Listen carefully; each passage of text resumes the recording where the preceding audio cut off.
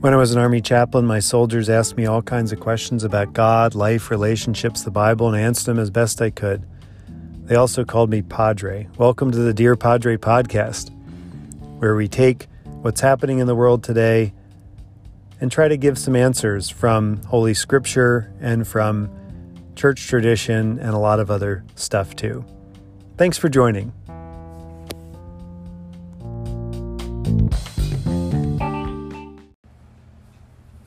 The Saga of Job is the oldest book of the Bible in that it witnesses to a time that is not really covered in biblical history, starting with Abraham, Isaac, and Jacob.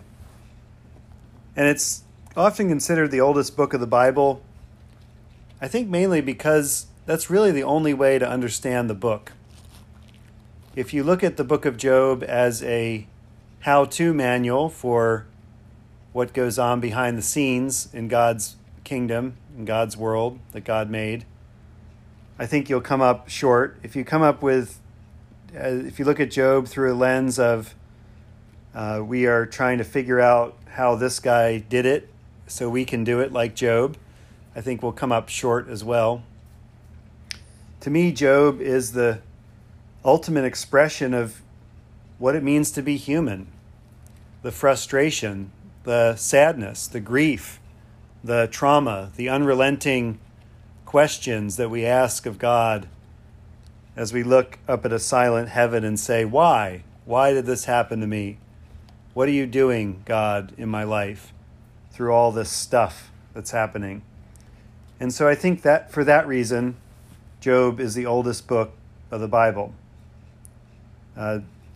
Some have framed it even more dramatically than that by saying the beginning of Job and the end of Job are later editorial add-ons. And what that means is that in order to, we were given, handed down generation to generation, these poems about human suffering. These poems about human suffering, questioning why God, what do I do? Why did this happen to me? All this poetry that has come down to us through history, somebody decided to turn it into a story.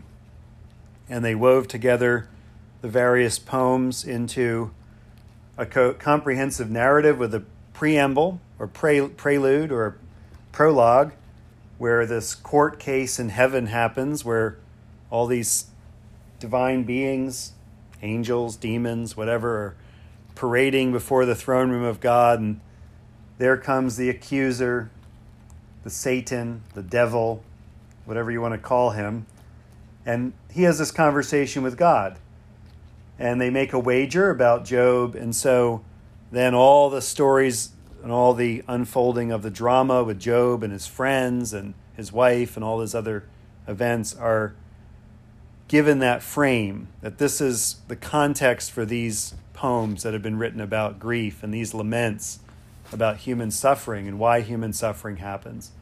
And the ending of Job is also added on there to sort of tie it up in a nice bow to explain the journey from real dumbfounded questioning of the heavens to then realizing there's a reward at the end for those who struggle and suffer.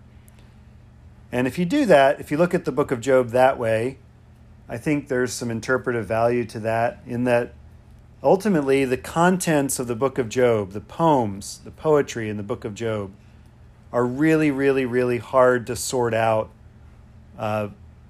what is just the way God works in the world or just the way that we feel about it. For instance, Job's friends are often given voice in the story.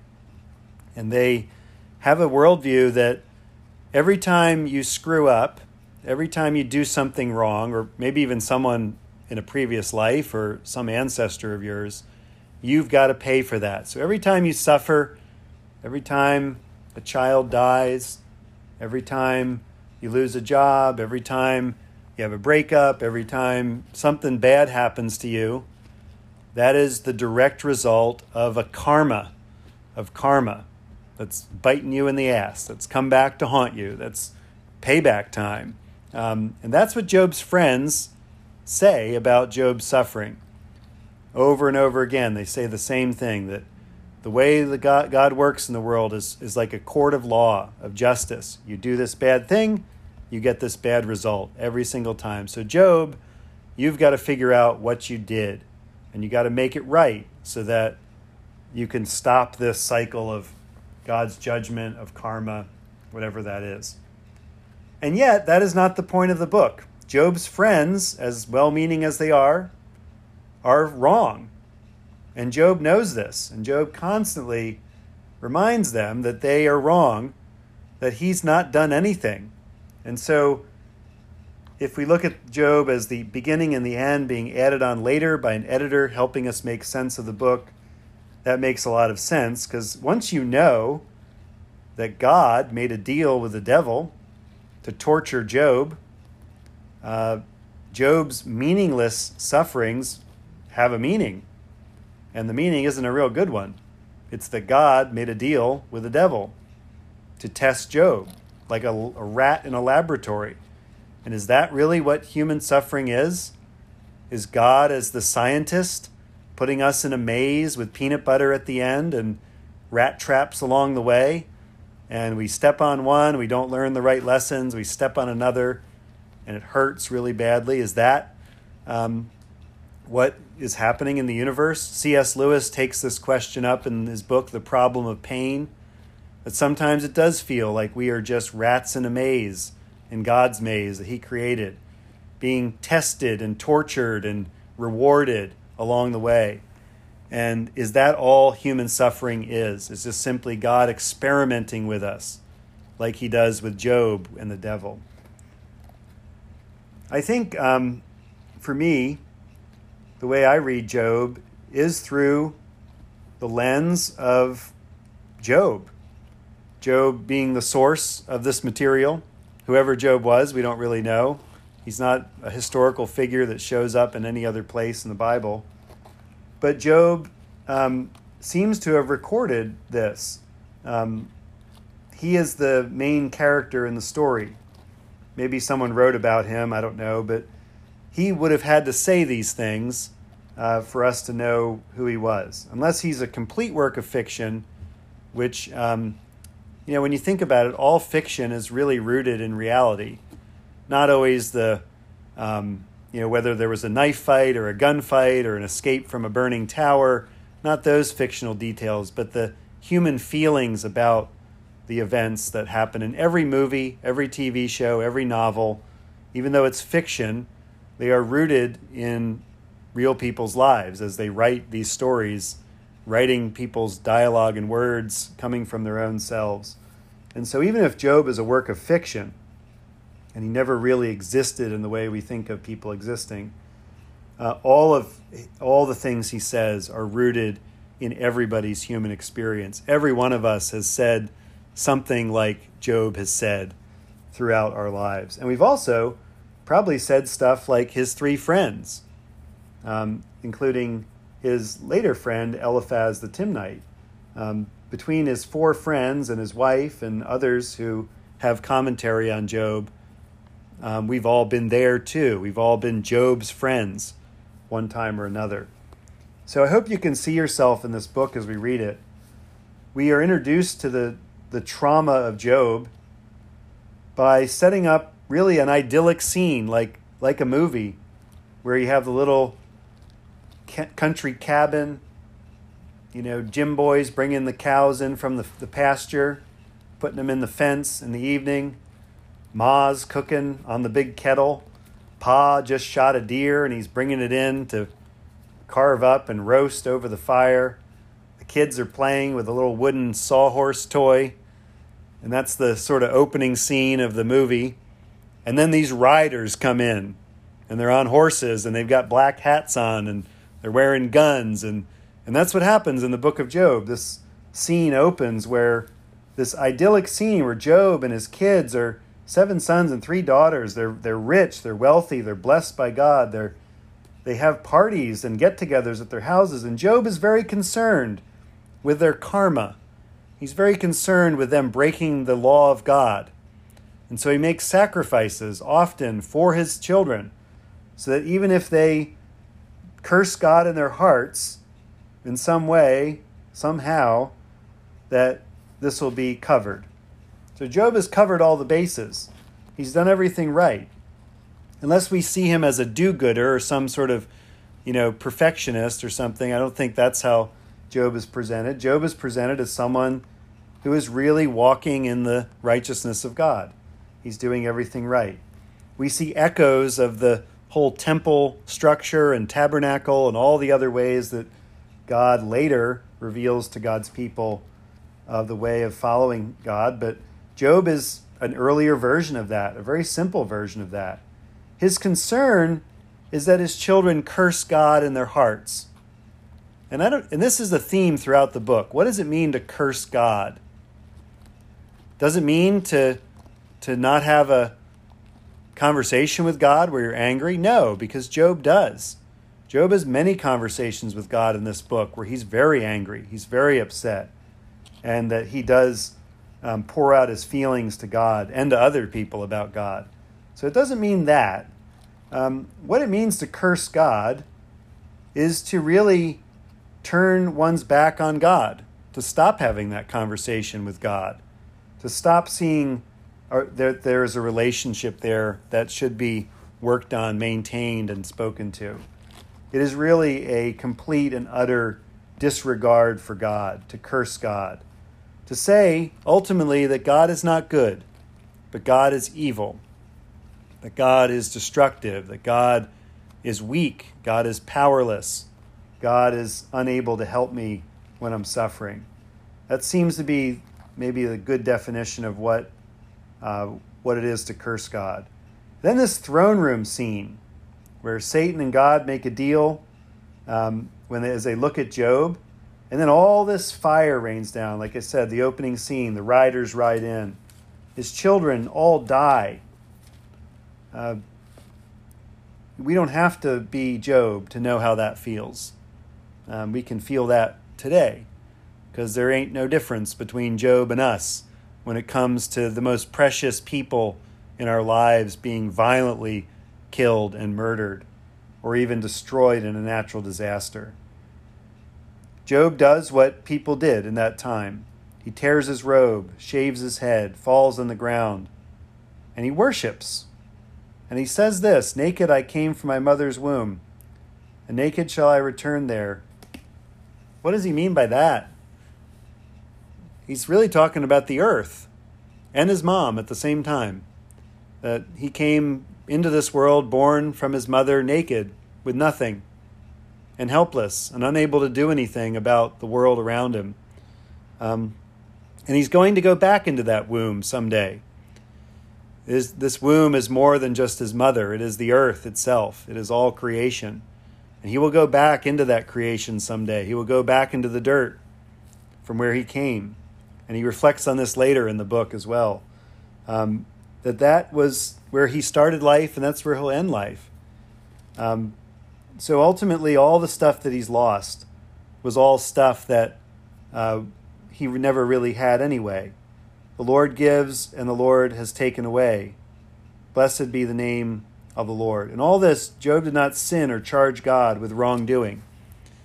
The problem is that God did do something wrong to Job on any level of human experience.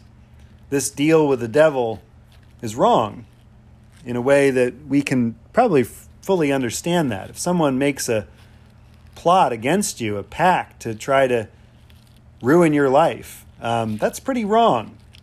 What the narrator is saying, though, about Job is that ultimately Job holds on to his belief that somewhere in the heavens, somewhere in the throne room of God, somewhere in this mysterious experience with God that he's had throughout his life, one of obligation, of sacrifice, and being devoted and praying, somewhere deep inside that mystery of God is some part of goodness, some essential goodness that he can trust, that he can count on, that will be there for him when all is truly lost. Even though all is lost right now, Job holds on to that seed of hope deep down He can barely speak it. He's got his face in the dirt, and yet he still can witness to this. And this is what it is to be human, ultimately, to live amidst the ruins of our lives and the lives of those around us, or to watch and hear what it means to be human for other people on this planet and the struggles and suffering that they experience. Things like huge things like wars and genocide, and very small hurts like families going through conflict, breakups, betrayals, fraudulent behavior, you name it, all the way down to the very personal and deep and close. All of this causes us to fall on our face. And yet in that moment, Job doesn't lose that one tiny little bit of hope that ultimately God is good, that God is going to be there for him. We will talk more about Job in the days to come, but I think the best interpretive framework for Job for me was written by Carl Jung. Carl Jung is not known for his biblical scholarship. His work with archetypes and other ways of understanding what it means to be human have had a huge influence on the world. If you've ever used the Myers-Briggs assessment for personality, you're a Jungian. You've studied Jung. And his little book, The Answer to Job, that was published after his death, really grapples with this absurdity of Job, that ultimately Job is suffering. He's lost everything. God is a very direct cause of his loss and his grief and his suffering. And so the answer to Job that God gives at the end of the book, around chapter 38, is an inadequate answer, ultimately. That the only answer to Job happens much later.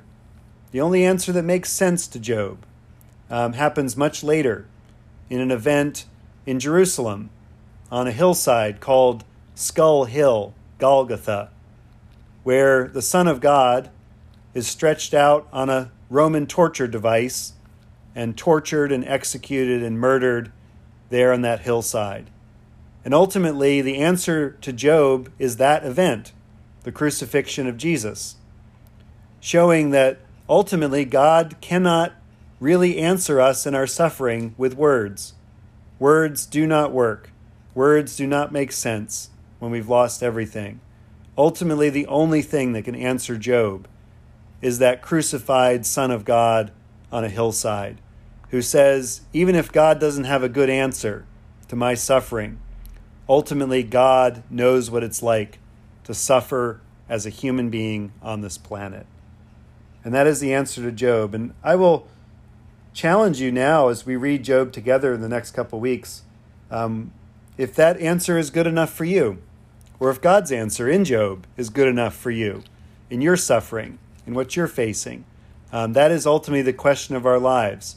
Is this answer adequate? Does God really answer Job's question that he constantly asks in this book? So I invite you into this experience of listening to Job, listening to ourselves as we consider and meditate on what it means to be a human being on this earth. Amen.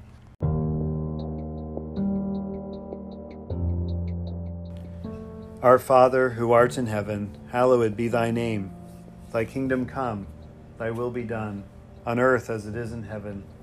Give us this day our daily bread, and forgive us our trespasses, as we forgive those who trespass against us.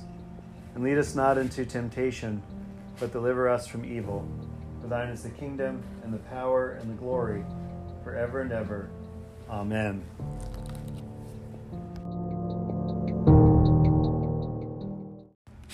Today the church remembers William Porcher de Bose. This may be the last time you hear of him in the Episcopal Church feast calendar. He will probably be removed from this calendar, and we'll talk about that a little bit today. He was in fact, one of the most original and creative thinkers of the American Episcopal Church, and spent most of his life as a professor at the University of the South in Sewanee, Tennessee, which is an Episcopal college and seminary that's there today. He was not widely traveled and not widely known until about the age of 56, when he published the first of several books on theology that made him well respected, not only in this country, but also in England and France. He was born in 1836 in South Carolina to a wealthy and cultured Huguenot family. The Huguenots are basically the Protestants of France. There was a huge number of people that embraced the Reformation that was happening in Europe, in France. They were eventually called Huguenots, although they felt like they were just regular old Christians. And those Huguenots were severely persecuted both by the royal French government, which was profoundly Roman Catholic, and then during the French Revolution, they had a little bit of a peaceful moment and then were persecuted again. So a large number of Huguenots came to the United States. Many settled in Charleston, South Carolina. And there is a church in South Carolina and Charleston to this day that has a service in French about once a week or once a month, I can't remember, as many of them became American Presbyterians. So the Presbyterian Church in America, in the United States, is partially from the French Huguenots. And that's where he was from. But he went to the University of Virginia. He acquired a fluent knowledge of Greek and other languages, which helped him lay the foundation for profound understanding of the New Testament. His theological studies were begun in the Episcopal Seminary in Camden, South Carolina, and was ordained in 1861. So, we all live by the chances of history. We don't get to choose fully. I know there's various ideas about that, but he happened to be born in a time when he was coming of age, starting his profession in 1861 in South Carolina. So if he were to look out of his window, he could probably see Fort Sumter, which is the beginning of the American Civil War, the locus of that war beginning. He became an officer in the Army, the Confederate Army, and an Army chaplain as well, as he was recently ordained. In the Confederate Army, there were many chaplains, many of them Episcopalian, that served on that side of things. And they were often given much larger responsibilities than just being a chaplain, in the way that Northern Union troops formed their chaplains. The most famous is probably William Polk, who was an Episcopal bishop and chaplain, who also was a general that commanded divisions of troops. So on the Confederate side, many of the roles were very much conflated, of chaplain and commander. It is this association with the Confederacy, also his enslavement of people of African descent before the Civil War, that causes people today to really reflect on whether William Porcher DuBose is somebody we should hold up as a hero for our discipleship, someone we can say is a good example of what it means to be a Christian in his time. We can play the card of he was a man of his times, only so much in life. In fact, there were many Christians at this time in the North and some in the South who knew that slavery was evil and a sin and needed to be done away with. And so his life on our calendar causes us to reflect on those questions, to ask those questions for ourselves, and ask ourselves why. Why would we want him to be on our calendar still? What are the arguments that we might give, and where do those come from inside us? Some of those arguments are about us as well, our heritage, our history. So we need to ask the question whether William Porcher DuBose was was good for the Episcopal Church in the long run, or whether he was someone that led us away from the faith, following Jesus. These are questions that not only we need to ask ourselves, we need to listen to the voices of others, especially the descendants of the people that William Porcher de Bose enslaved, and not only enslaved, but fought to enslave throughout the Civil War. Doctrine and life were always in close conversation for de Bose. In a series of books, he probed the inner meanings of the Gospels, the epistles of Paul, and the epistle to the Hebrews. He treated life and doctrine as a dramatic dialogue, fusing the best of contemporary thought and criticism with his own strong inner faith. The result was both personal and scriptural Catholic theology. He reflected as he acknowledged the great religious movements of the 19th century, the Tractarianism movement in Oxford, the Oxford movement as it's called, the liberalism of F.D. Maurice, and the scholarship of German intellectuals, and the evangelical spirit that was so pervasive in American Christianity at the time. The richness and complexity of de Bose's thought are not easily captured in a few words, but the following passage, written shortly before his death in 1918, is a characteristic sample of his theology. God has placed forever before our eyes not the image, but the very person of the spiritual person. We have not to ascend into heaven to bring him down, nor to descend into the abyss to bring him up. For he is with us and near us and in us. We have only to confess with our mouths that he is Lord, and believe in our hearts that God has raised him from the dead, and raised us in him, and we shall live. One of the main reasons de Bose is on our calendar is because of his establishment in the post-war years of Sewanee, the seminary there, and other institutions that really strengthened the Episcopal Church in those post-war years. And we are the product of that. The Diocese of Texas was founded from the Southern Episcopal Church mission from originally the Diocese of Louisiana and New Orleans, and then eventually, from our own circles. But most of our clergy did come from Southern Episcopal churches, and many of them enslaved people of African descent as they moved to this area of Central Texas, as did many people that lived here. And so, I think as modern Christians and contemporary Christians living in our time, knowing full well that the legacy of enslavement and the institution of slavery in the American South is still something that we are in conversation with and trying to understand how we can both acknowledge history and not do away with it or bury our heads in the sand and say things didn't happen, but also to be faithful to our commitment as Christians, to say that even though it's hard to know how God spoke through a person like this, perhaps in the years that he was enslaving other people, it's hard to know how that works. It's a sort of a mystery that we also ask of the patriarchs and others who had very different ethics from people today, but also had a conversation with God that we should pay attention to. So that's the story of William Porcher de Bose. I invite you to read more about him and his influence on the American Episcopal Church that we are inheritors of. And I think it's good to remember people like this and the complexity of their lives, the moral failures of their lives.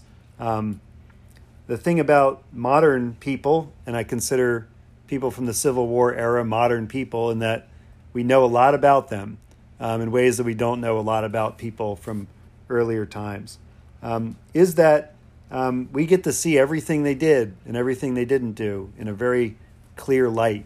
And it ought to make us humble to ask ourselves the question, what are we doing in our day and age, in our generation, that is actively harming other people?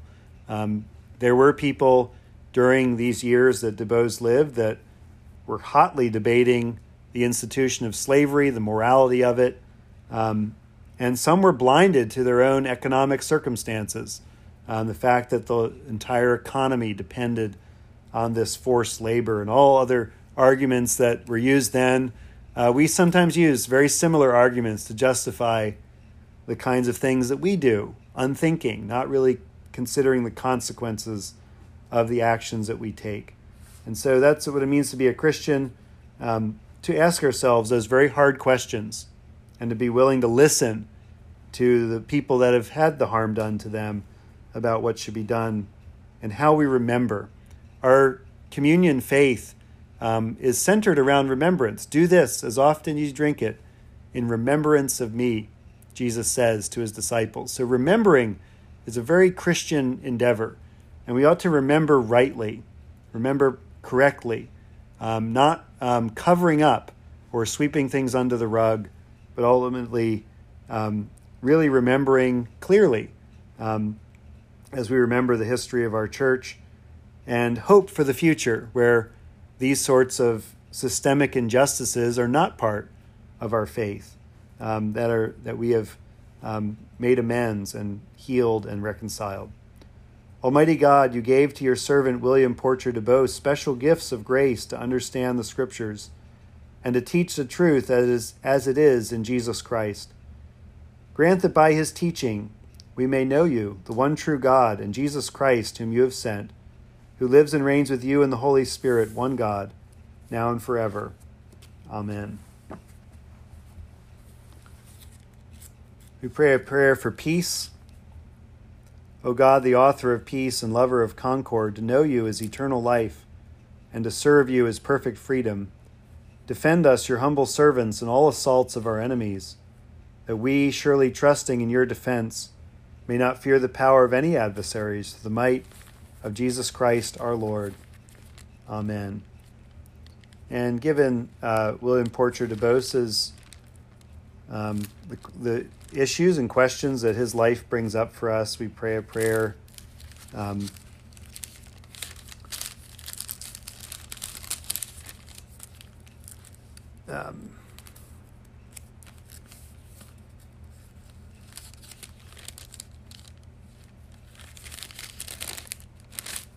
for the oppressed. Look with pity, O Heavenly Father, upon the people in this land and around the world who live with injustice, terror, disease, and death as their constant companions. Have mercy upon us. Help us to eliminate our cruelty to these, our neighbors.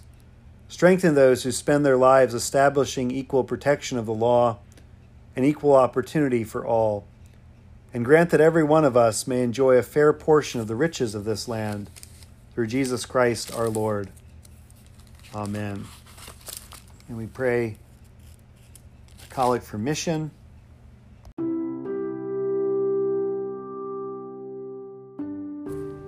O God, you have made of one blood all the peoples of the earth and sent your blessed Son to preach peace to those who are far off and those who are near.